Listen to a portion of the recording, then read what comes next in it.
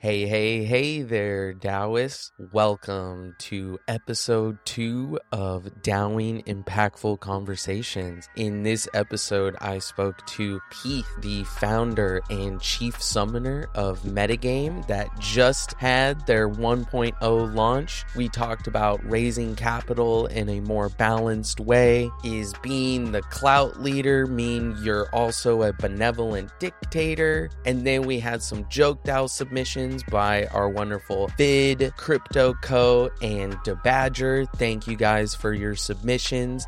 Make sure if you want to participate in our next contest and have your questions featured on one of these episodes, make sure to follow me on Twitter at Alchemist to participate in our next contest. And so, without further ado, here is episode 2. How was your December, man? It was good. I took some time off and then I worked anyway. And then I still dowed stuff. Could not stop the dowing. Well, Keith, you're the founder, you're the chief initiator. How would you describe how you've started MetaGame, or what your role is? Benevolent dictator, as some people in the Discord call you lovingly? I like to just go with the summoner. The summoner. And that's summoning in both the code sense, like you're summoning from the ether these alchemical symbols communicating to the magical machines. But then also with your writing and your podcasting, you're kind of creating this summoning circle, and people just keep pouring into MetaGame, but not necessarily sticking around, or not necessarily the right ones. But we love them all, don't we? We do.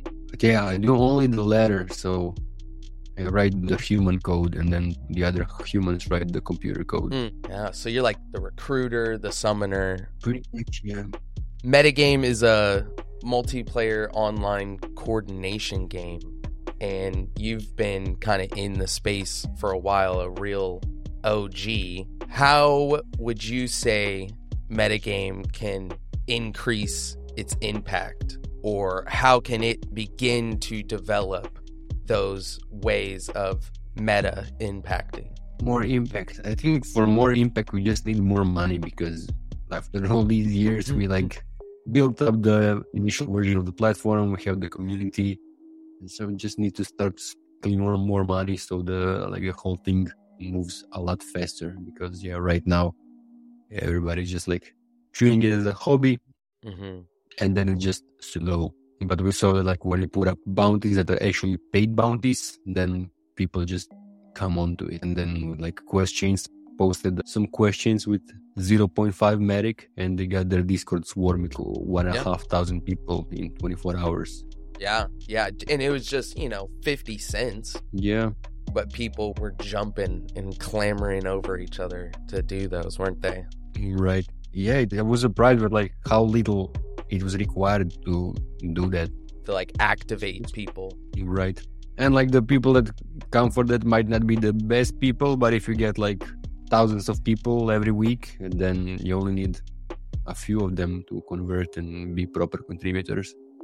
Yeah, only a small percentage needs to really stick around, but as long as you're moving high volume, you will be doing pretty good, won't you? Right, yeah.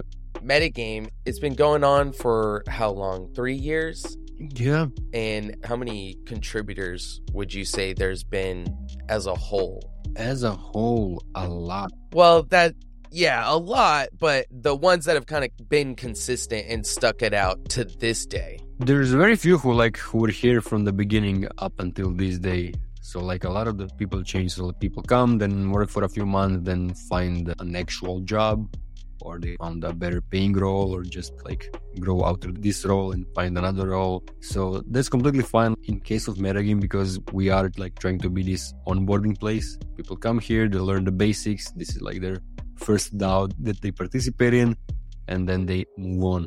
Mm-hmm. And right now I think we have 20-ish active contributors. And that's all on content and code development? Yeah, content, code development, some community stuff. Community relations, yeah. Well then, the onboarding place, not a lot of people stick around, and that kind of goes with the territory is what I'm hearing you saying, right? Because you are, the very nature of being the onboarding educative resource is that, you know, like school, you're going to grow out of it. You're going to learn what you think you need to know and everything you need, and then hopefully move on. So money, you know, capital would be most impactful to metagame right now. What are the kind of ways you see metagame in the future, or in the very near term, and then far-flung future? How do you raise more of that money to maximize more of that impact?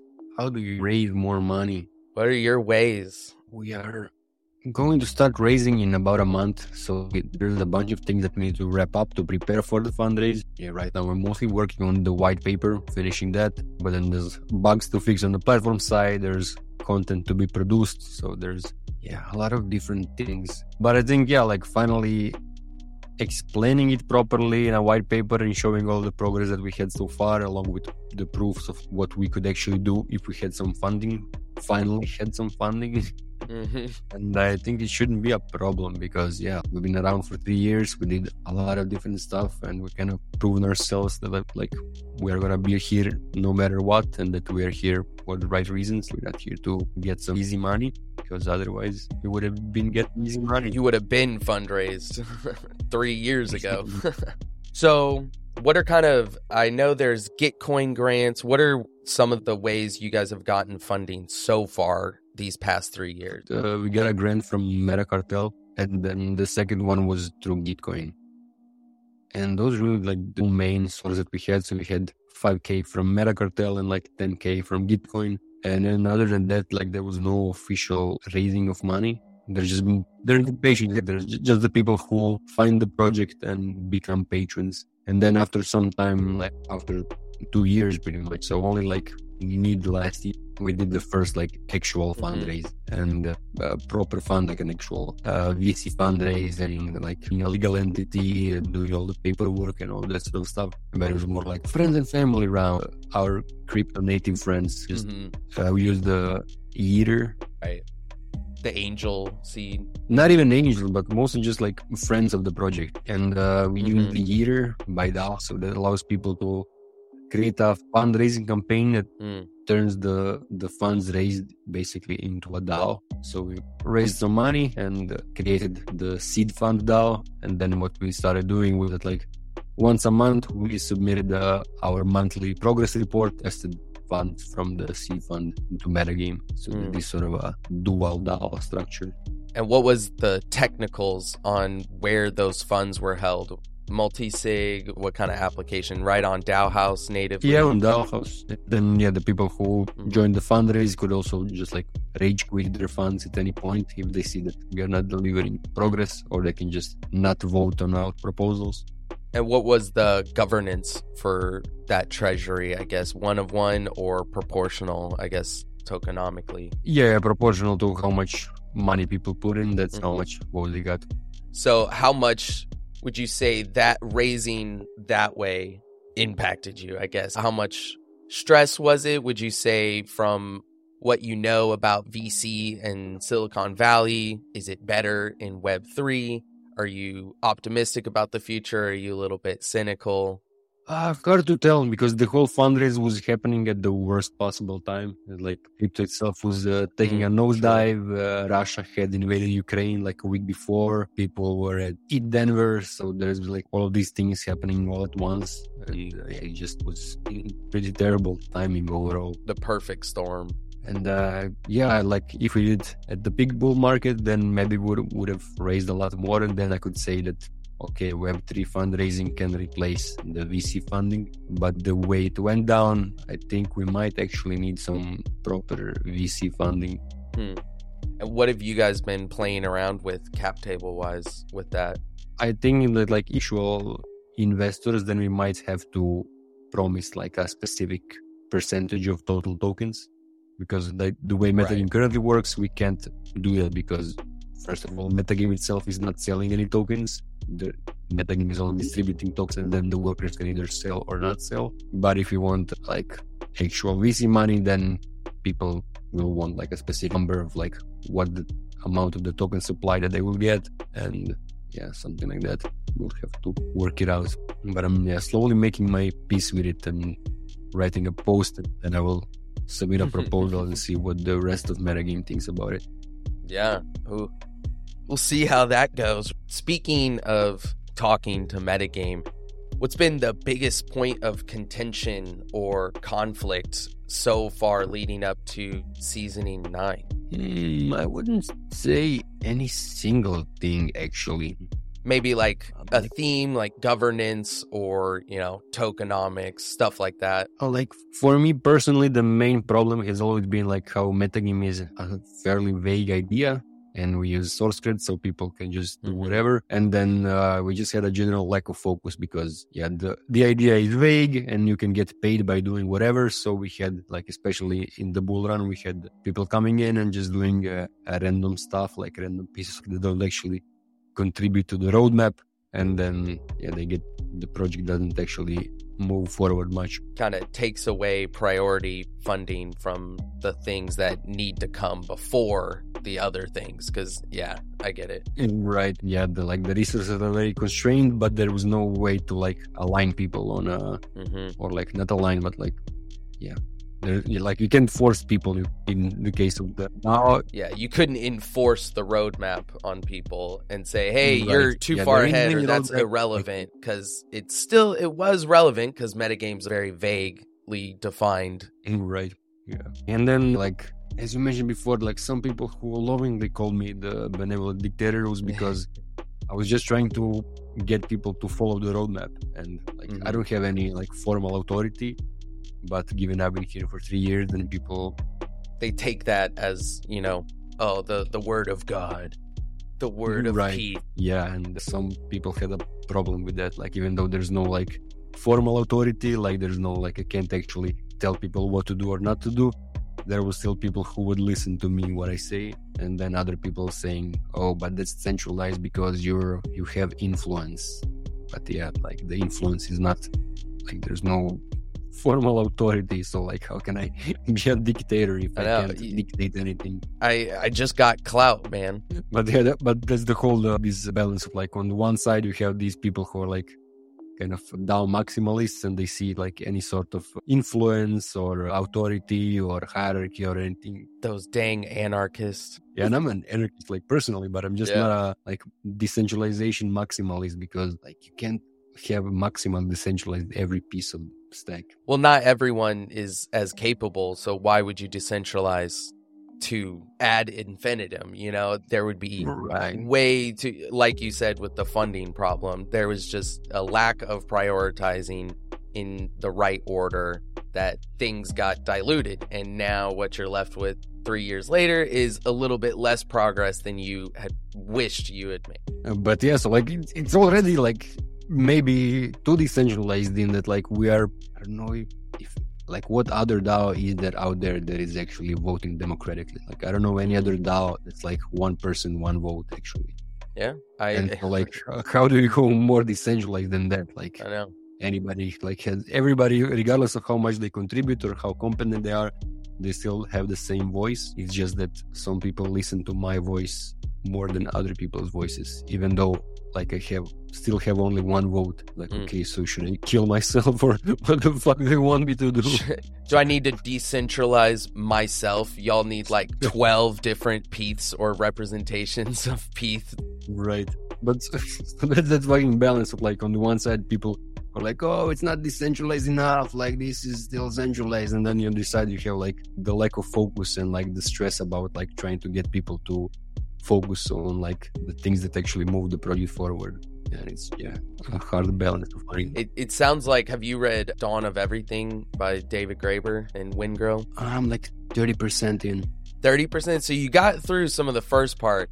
It sounds a lot like that native anarchism where the chiefs don't have formal authority, right? They lead at the pleasure of their people, and it's just whatever the chief says. If it pleases their ears, they'll do it. If it doesn't, they'll just not. Nothing's gonna happen. You're right. Yeah, it just reminds me a lot of that, in how these DAOs really do feel like that classless no hierarchy, economic place now, and yet people are still finding more things to contest with, like, oh no, it's not decentralized enough, it's not flat enough of a hierarchy. And guys, that can happen over time, but you just can't rush it or enforce it. I think you have to do some coming together and some centralizing under some form of leadership, vision, values, whatever it is you want to make that chief, that North Star. You guys have to be moving more in unison. Otherwise, I think you dilute the project too much and nothing gets done. Right. Yeah, I was reading this great post that was about, I don't know what the title was, but it was talking about the difference between the mission and the village, and how there's this always, like in communities, there's this tension between people who want to get shit done versus people who just want to have the community. Because like the community wants to take care of all the people, like have everything be completely egalitarian, like have no pressure, have no hierarchy, have no like, it's super DAO-like. But then on the mission side, we have people who are like, yeah, but if we keep doing this, then we'll never achieve what we want to achieve. So like, let's organize, let's move things forward, let's focus. And yeah, there's this tension unless it's like very clear that like, okay, we are either a community or we are a project. But when you're a community project, then there's always this tension. Yeah. Yeah, it's hard to, get those people motivated and get them really activated in a manner that's ordered enough that no one gets hurt. There's no conflict, right? Because that's always that tension. So what would you say of the house of DAOs that currently exists within MetaGame? Who do you think's creating the most impact? Whom I think is creating the most impact in MetaGame. Because you have all the house of DAOs and you're onboarding, and those are going to be the DAOs moving forward with MetaGame. And they're kind of, as the first ones in the house of DAOs, in the guilds, they're going to be kind of that beacon. So I'm curious which ones you're impartial to. I don't know. We haven't actually, like in terms of the guilds that we are onboarding, we haven't seen much activities from most, if any of those guilds. Like they have the profile page created, but there was not really anything else for them to do, like because the platform was really more so for individuals than for other DAOs. So like, yeah, they create a page and there's not like there wasn't up until fairly recently anything else that they can do really. So only now, like less than a month ago, we started reaching out to all of these DAOs again. And now that we have like the playbooks and the paths, so they create these onboarding paths from MetaGame into their DAO and stuff. So which ones do you want people going into? Which ones do you think they should be onboarding? I know you got to do the impartial thing and not say anyone, but I know you have to know more about some than others, and you got to have a little bit of your own opinion, right? My favorites will always be like DAO House, Bloom Network, or Give It. Give It, yeah, those are some good ones. So I know there's MetaGame conference in Croatia coming up. What's the date on that? Oh yeah, it's 16th to 18th, so 3 days of the actual main event at the venue, which is this 200 years old fortress, which is a pretty epic location. And then we have like 5 days of warm-up leading up to the event, where there will be random activities, like, the stuff that's usually happening around conferences, like meetups, but also just like fun activities, like going to the adrenaline park or the water park or quad biking or paintballing or whatever else. And then after MetaFest, there will be a week-long bus trip down the coast of Croatia to Dubrovnik. So yeah, the whole thing will be like 10 days, 12 days, something like that. With 3 days being the actual main event. But yeah, overall, it should be pretty epic. You said the 15th to the 18th, 16th? 16th, yeah. And that's February? That's this month? Oh, no. That's August, so way out in the summer. Yeah, way out in the summer. Okay. Will there be any kind of metagame questing? Since it's a castle, is there like a little bit of role play of doing some IRL coordination? So we have one guy called Peko, who's like a game theorist who organized like 50-person LARP. And so he's coming. that something will happen. Like we discussed a bit about like in what ways we could gamify the event or like what kinds of like games we could have. But yeah, we haven't gotten too deep into that part because we're still booking like the main speakers and getting sponsors. Who's in talks for that? Who you want and who aligns the most with this kind of festival? So we're mainly like the main team is DAOs and regions. So like really any Daoist or region is welcome to join, to attend, or to apply to speak. And then besides that, we're also trying to get some of the more like meta people from outside of crypto, like a sort of game B or meta modernist space. And get some other camps besides the crypto people. Right. So speaking of some meta-modernism, you had your most recent post, Metagame in Metamodernism Part 1, where you broke down some of what previous modernism was, how postmodernism came into play in our very recent history, and proposing metamodernism. Why don't you give a quick little recap maybe of your definition of metamodernism and kind of how it applies to metagame and what kind of impact that has on your philosophy and how the DAO operates? Because I know we've talked about your one person, one vote, a little bit hesitant about bringing on VCs, and I think that all relates. Right. So yeah, metamodernism is kind of trying to take the best of modernism and postmodernism. And so those are kind of like the philosophies. Well, modernism, I don't know what age, I guess, would be like the starting point. I mean, there is no like specific starting point, but like the age of modernism was marked like by like top-down planning, rationality, like the individual, the market, and the capitalist system and all that sort of stuff.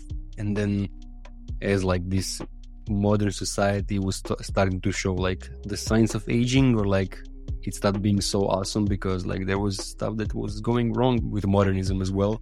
And then came the time of postmodernism, which was like a time of criticism. And there was like you can see a lot of that around the world now, especially like in academic circles, people being like really critical of the whole system of capitalism itself, or like it's really a deconstructionist movement about like pointing out everything that's wrong with like the modern society, like anything from the state system and capitalism down to like the way families are structured and all that sort of stuff.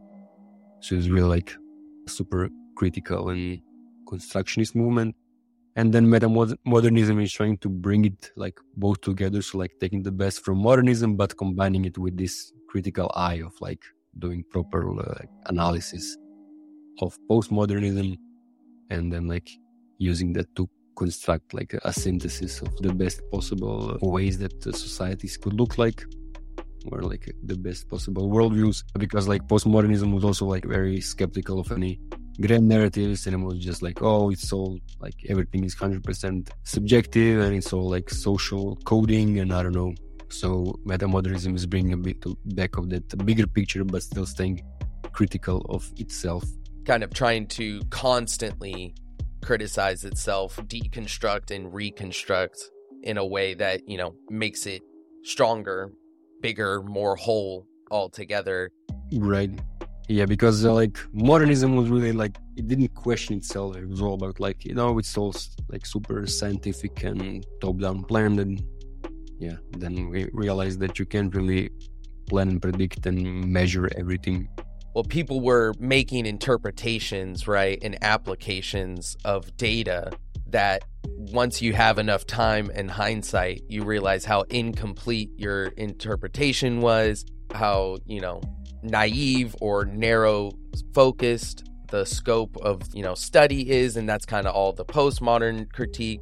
But then metamodern critique is trying to say, all right, there's that criticism is valid, but now you have to fix what you're criticizing. Right. You have to actually do something and not just criticize. You have to replace the brick you just took out of the wall, right? Right. Well, I almost forgot that I did a Joke DAO contest for this podcast. So we got some of those questions. I had 3 submissions. Have you checked out Joke DAO before? I've checked it out, but I've never used it. Yeah, so it was pretty fun. it was an interesting way, I think, of getting, I think it's better than a YouTuber saying, oh, comment down below what you think I should do for the next video, right? I don't think YouTube likes are gonna make the best ideas surface to the top. I think a community that builds itself over time and has different varying amounts of reputation and kind of levels within it based on how much involvement there is where this governance is going. And JokeDAO is pretty neat for doing that. You can airdrop the tokens, and if they've got otter space badges, I'm sure we can have quest chains integrated, right? So if you've done a certain amount of quests, that seems a lot more interesting to me. But for this proposal, it was me, a billionaire in impact tokens, distributing my vote because I did not, I think, prepare the contest enough. But anyway, get into some of those questions. Vid, he's in Metagame, and then CryptoCo.Lens, he's also in Metagame. So yeah, 2 metagamers giving me proposals. You should be proud. Nice. And the Badger, almost forgot about you, but I'm here in post and did not forget about you. You was kind for submitting your proposal. Thank you. So Vid asked, what lessons can we learn from the successes and failures of past DAO? What lessons do we learn?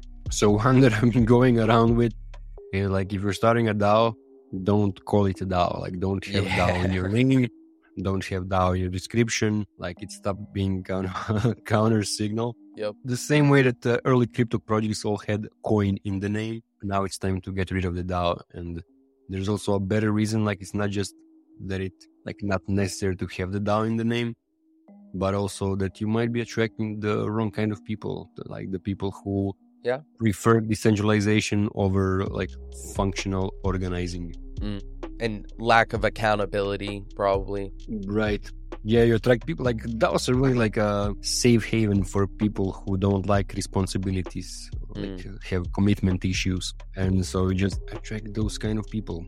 So do not call yourself a DAO if you're starting a DAO. What's some of your favorite terms instead of a DAO? Digital community?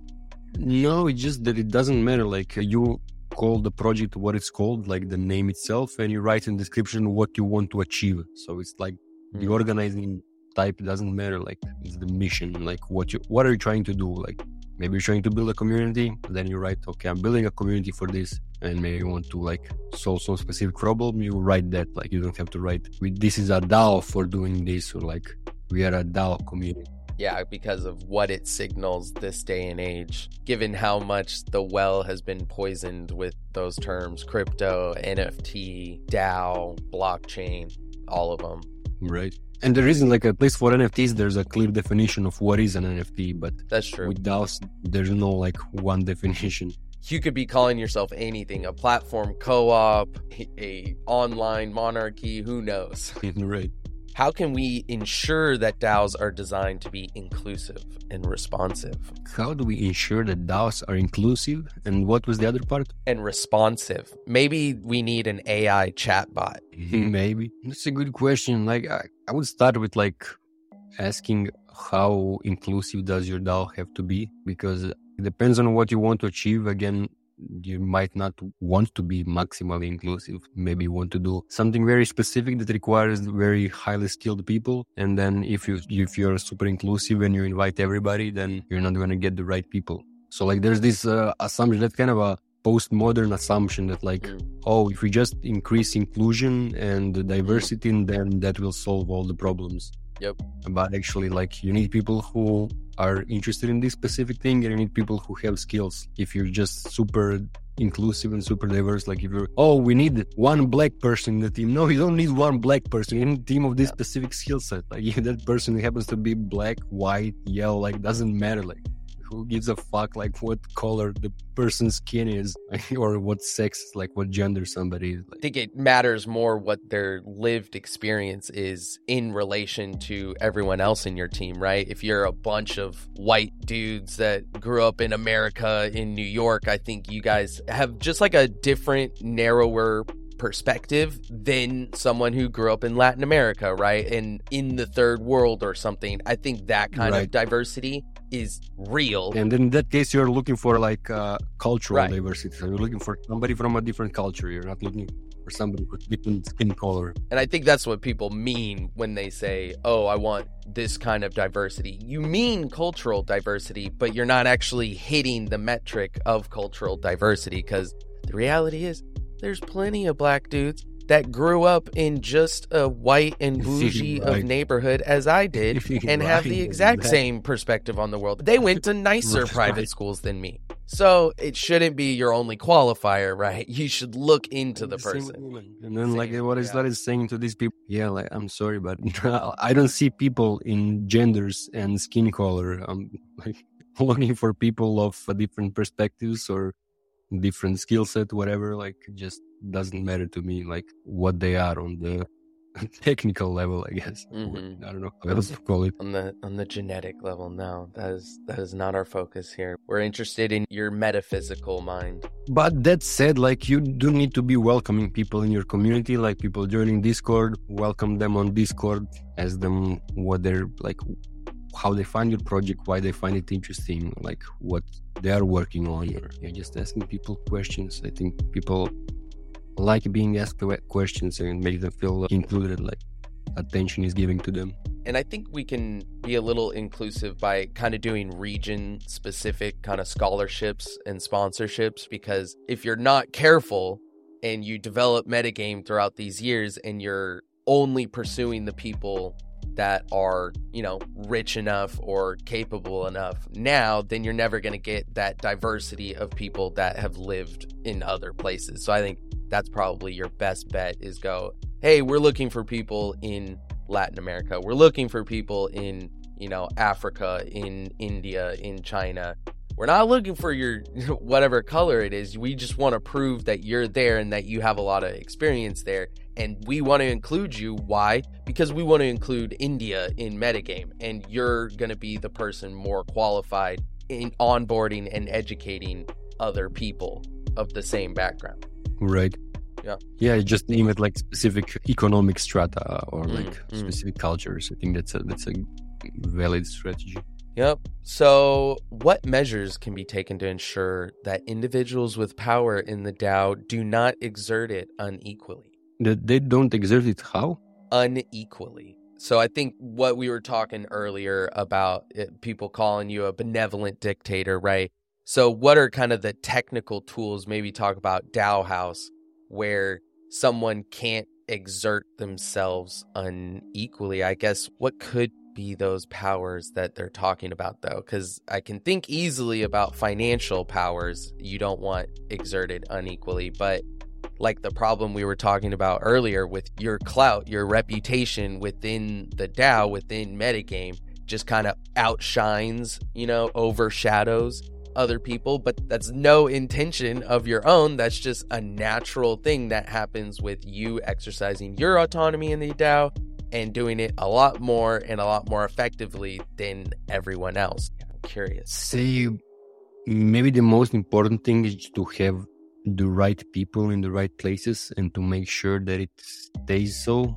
So like, I think that's a good preventive measure. Like if you have the people that like the person needs a certain power, like in our case, we just introduce it so that like the champion of community has the power to kick somebody from the server if they do something bad. And then he has to take a screenshot of what happened and post it in a different channel and write, hey, I kicked this person for this reason. And then he can have this autonomy. We can like entrust him with this power. But then if we don't like how he's using that power, or if it turns out he's abusing it, we can just vote him out. Yeah.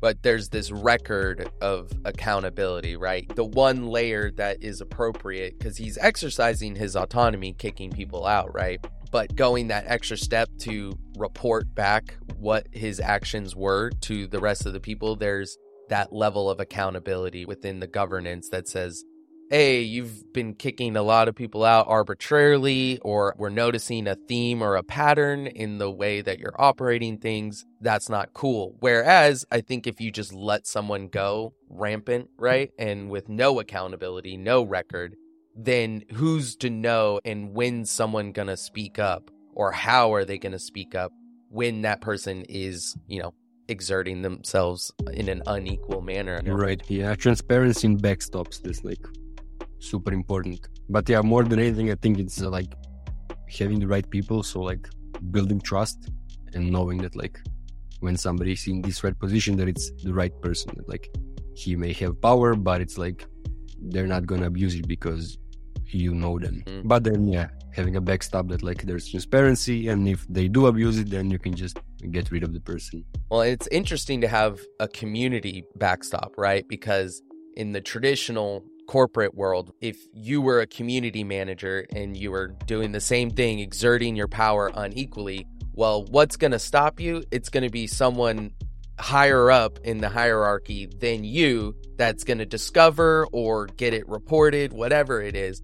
And then it's going to take them acting. But when it's in the format you're talking in, kind of a more anarcho-syndicalist one, where everyone's kind of accountable to everyone else within this community, it's just really interesting for Metagame to be operating that way in this space. Right, yeah. Anybody like bottom up really, so anybody can just say, okay, this is not right, let's vote this person out, whereas you see we didn't have that.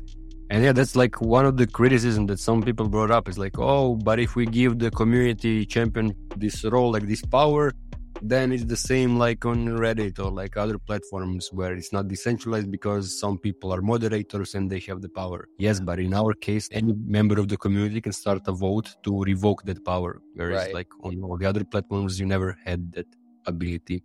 And there was no transparency. I couldn't go to the Reddit mods records of his bans, of his actions, and go, all right, he did this to me. I wonder how he's treated other people. There's no amount of that transparency. Right. It's like a key difference. Like, super different. All right. Next question. What strategies can be implemented to ensure that everyone's voice is heard and valued in the DAO? That kind of feels like the inclusive and responsive, but kind of like flipped around. I guess just open proposals, like having posts where anybody can comment. Like I think time zone can be a big challenge here. Like if you only discuss things on calls, then the people who like either in a different time zone or have another overlapping call or something, then those people can feel excluded because they can't really participate in decision making. So I think it's super important to have like async discussions and just like having forum threads or Discord threads where different proposals are being discussed, and also like channels where any member of community can bring up problems or whatever, and then their voice can be heard either in the existing proposals, or they can just like point out the problems or start their own proposals. So like having those options. Yeah, that asynchronous communication, I think, is what really makes metagame so meta, right? I think that's great for the people that are trying to onboard others into Web3, but it really feels like it's going to become the standard of work, that founders, that boards, and that DAOs in general will be recording a podcast, having a Substack, having weekly Discord calls, all these kind of standards that make this asynchronous communication and conflict resolution really possible. Right, yeah, newsletters are kind of also underappreciated in the space, and I think it's super critical like to keep the community actually like in the loop, because most people are not gonna be coming back to Discord. Like I don't know like about everybody else, but I know in my case I'm a member of 100 different Discord servers, but I only visit one or two of them regularly. I'm looking at like 190 Discord servers on my tabs right now, and I can tell I visit 5 to 10 maybe. Right. But everybody looks at their email, and so you're not going to get everybody to check the channels and like see the announcements or whatever, but they're probably going to see your email if you like send them a monthly newsletter or something. I think that's really what I would recommend to any projects getting started. So have their own newsletter, and then it's also like you keep the people in the loop who are not going to be active in the community, which is on the Discord, which is most people, and you also have this like list of people who are interested. So you have your own audience that can be exported to other platforms. It's not just the ownership of Discord, because you actually have a direct line of communication to any of the people who are interested in the project. Yeah. Staying multi-platform and kind of pluralistic with your communications is key. You said everyone checks their email, and I wonder if it's a generational thing or just a me thing. I never check my email. As soon, like 10 years ago, as soon as I was getting barraged by too much spam and I had to manage my inbox, I said, screw this thing. I'm going to use you to verify and sign up for things, but that's about it. But I do check that Substack all the time. You don't check your email? You open Substack specifically? I do. I guess I'm a little weird like that. And I will specifically search out Metagame and go, oh, I wonder if there's been any new posts. I do not get the emails for it. That's funny. Yeah, I think that's one of the things that I want on the MetaGames dashboard. This ability for people to just plug in different newsletters or different RSS feeds. And that also can have people be less dependent on checking email. Because I'm not checking email for any communications, but I get tagged either update from the forums or GitHub or all the newsletters that I'm subscribed to. So, Yeah, and the ENS domain is kind of becoming the new email address in a lot of ways. And I think that'll kind of be your connection to all these DAOs, and all these DAOs will ping you for work. And how do you discover that work, manage what you want to do? Well, you should coordinate it using MetaOS, right? Right. But right now there's no specific way. I think there's a few projects who offer this kind of message Ethereum addresses, but there's no one that's really adopted. And in Metagame we want to have it so that this dashboard is just automatically pulling in whatever is attached to your address. So it can be your email, or it can be your just bounties across different bounties platforms like Wonderverse or D-Work, or it could be DAOs, the proposals from the DAOs that you're a member of, or anything like that. All right. Well, last question from Vid. How can we ensure that decision-making in the DAO is based on fairness and equality? How can we ensure that decision-making is based on fairness and equality? I guess a lot of it depends on just what voting system you're using. If you just have pure token voting, then you can never do that. Going to be very plutocratic with that. Right, it always ends up plutocratic because people just buy tokens, and you just can't do it that way. But do it in something like Metagame where it's one person, one vote. That's an easy way to make it super, so everybody has an equal voice. But then, the question is, do we want everybody to have an equal voice? Everybody have enough of an informed opinion on different subjects and enough of an expertise to make a weighted claim on something. So I think this is where the balance is between what kind of stuff go to a community vote versus what kind of stuff are decided by people who have that specific role, that specific skill. So if something is a technical question, then it doesn't make any sense to ask 10,000 people who all have an equal say to vote on what the outcome should be. It should be the person who has the best technical background, who is in charge of doing the work to make the decision and move on.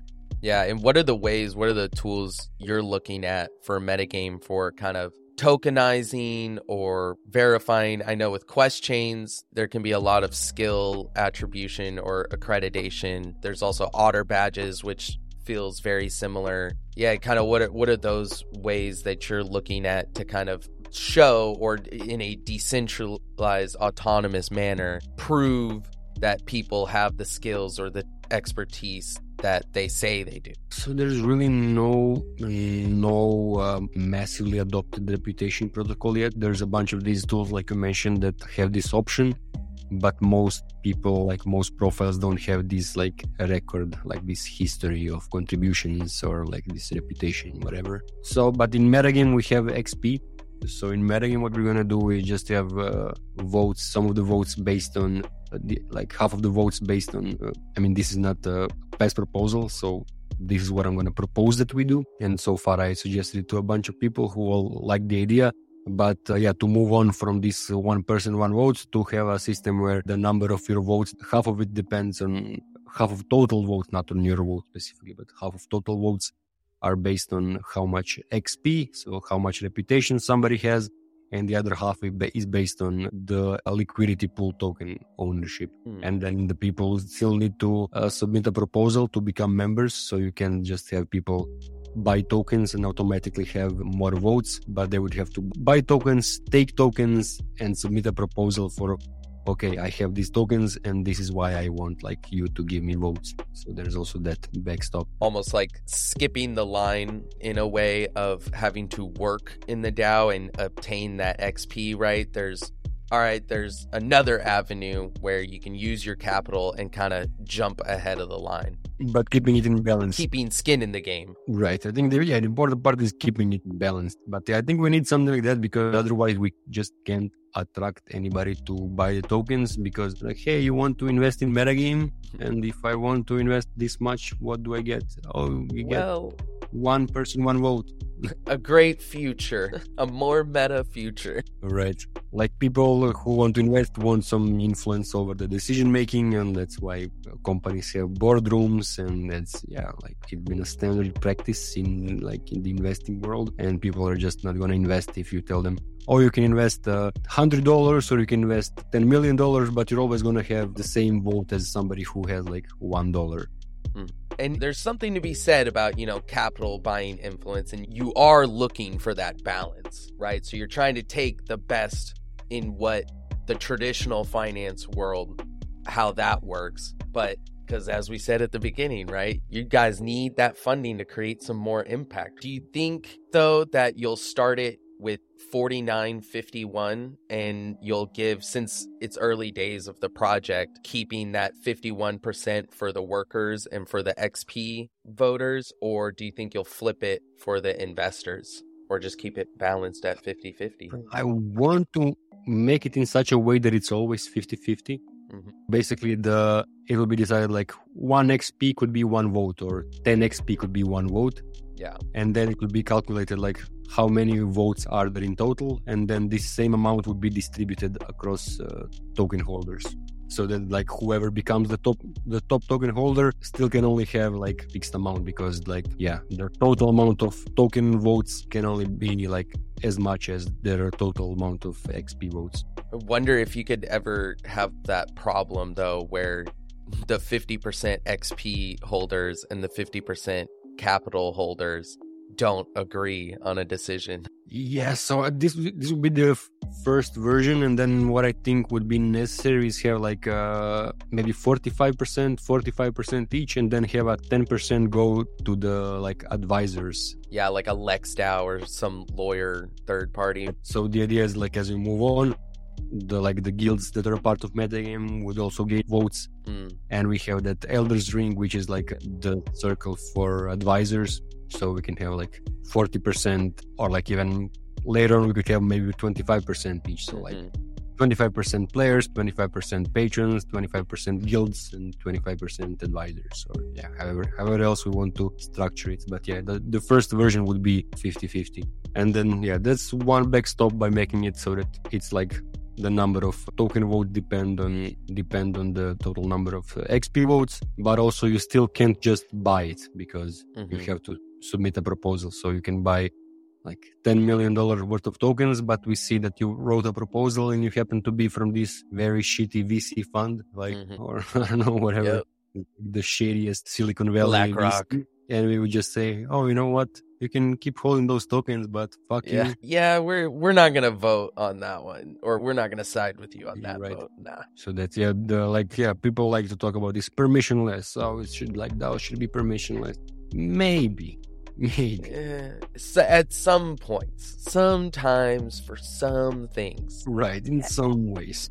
In some ways, but man, does permissionlessness really mean like, it honestly will mean recklessness most of the time. Right, yeah.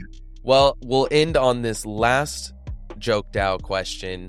Are impact DAOs a left-wing movement? It's a good question. I would say yes, but only because, Yeah, because left-wing people tend to worry more about impact stuff. They're like more worried about social impact or whatever other sort of impact and problems solving rather than profits. And also because DAOs are kind of worker-owned. So I would say they are definitely more left-wing than right-wing. I would say that not all impact DAOs are left-wing, but any left-wing DAO is probably an impact DAO. That's a good way to put it. Kind of like the square and rectangle. Like, I know anyone that's doing something left-wing oriented, it's probably going to be, will consider it an impact DAO. But I don't know if I would consider every impact DAO like purely leftist, because a lot of the refi stuff can get a little bit hazy, a little bit shady with their capital tokenomics, and we're totally gonna sequester all of this carbon that we've taken from you, that we've taken your guys' money for. Where can people find you? How do they connect to MetaGame? What do you recommend they do? How do they maximize their impact? A lot of question all in one. You can find me at PETH on Twitter or Telegram.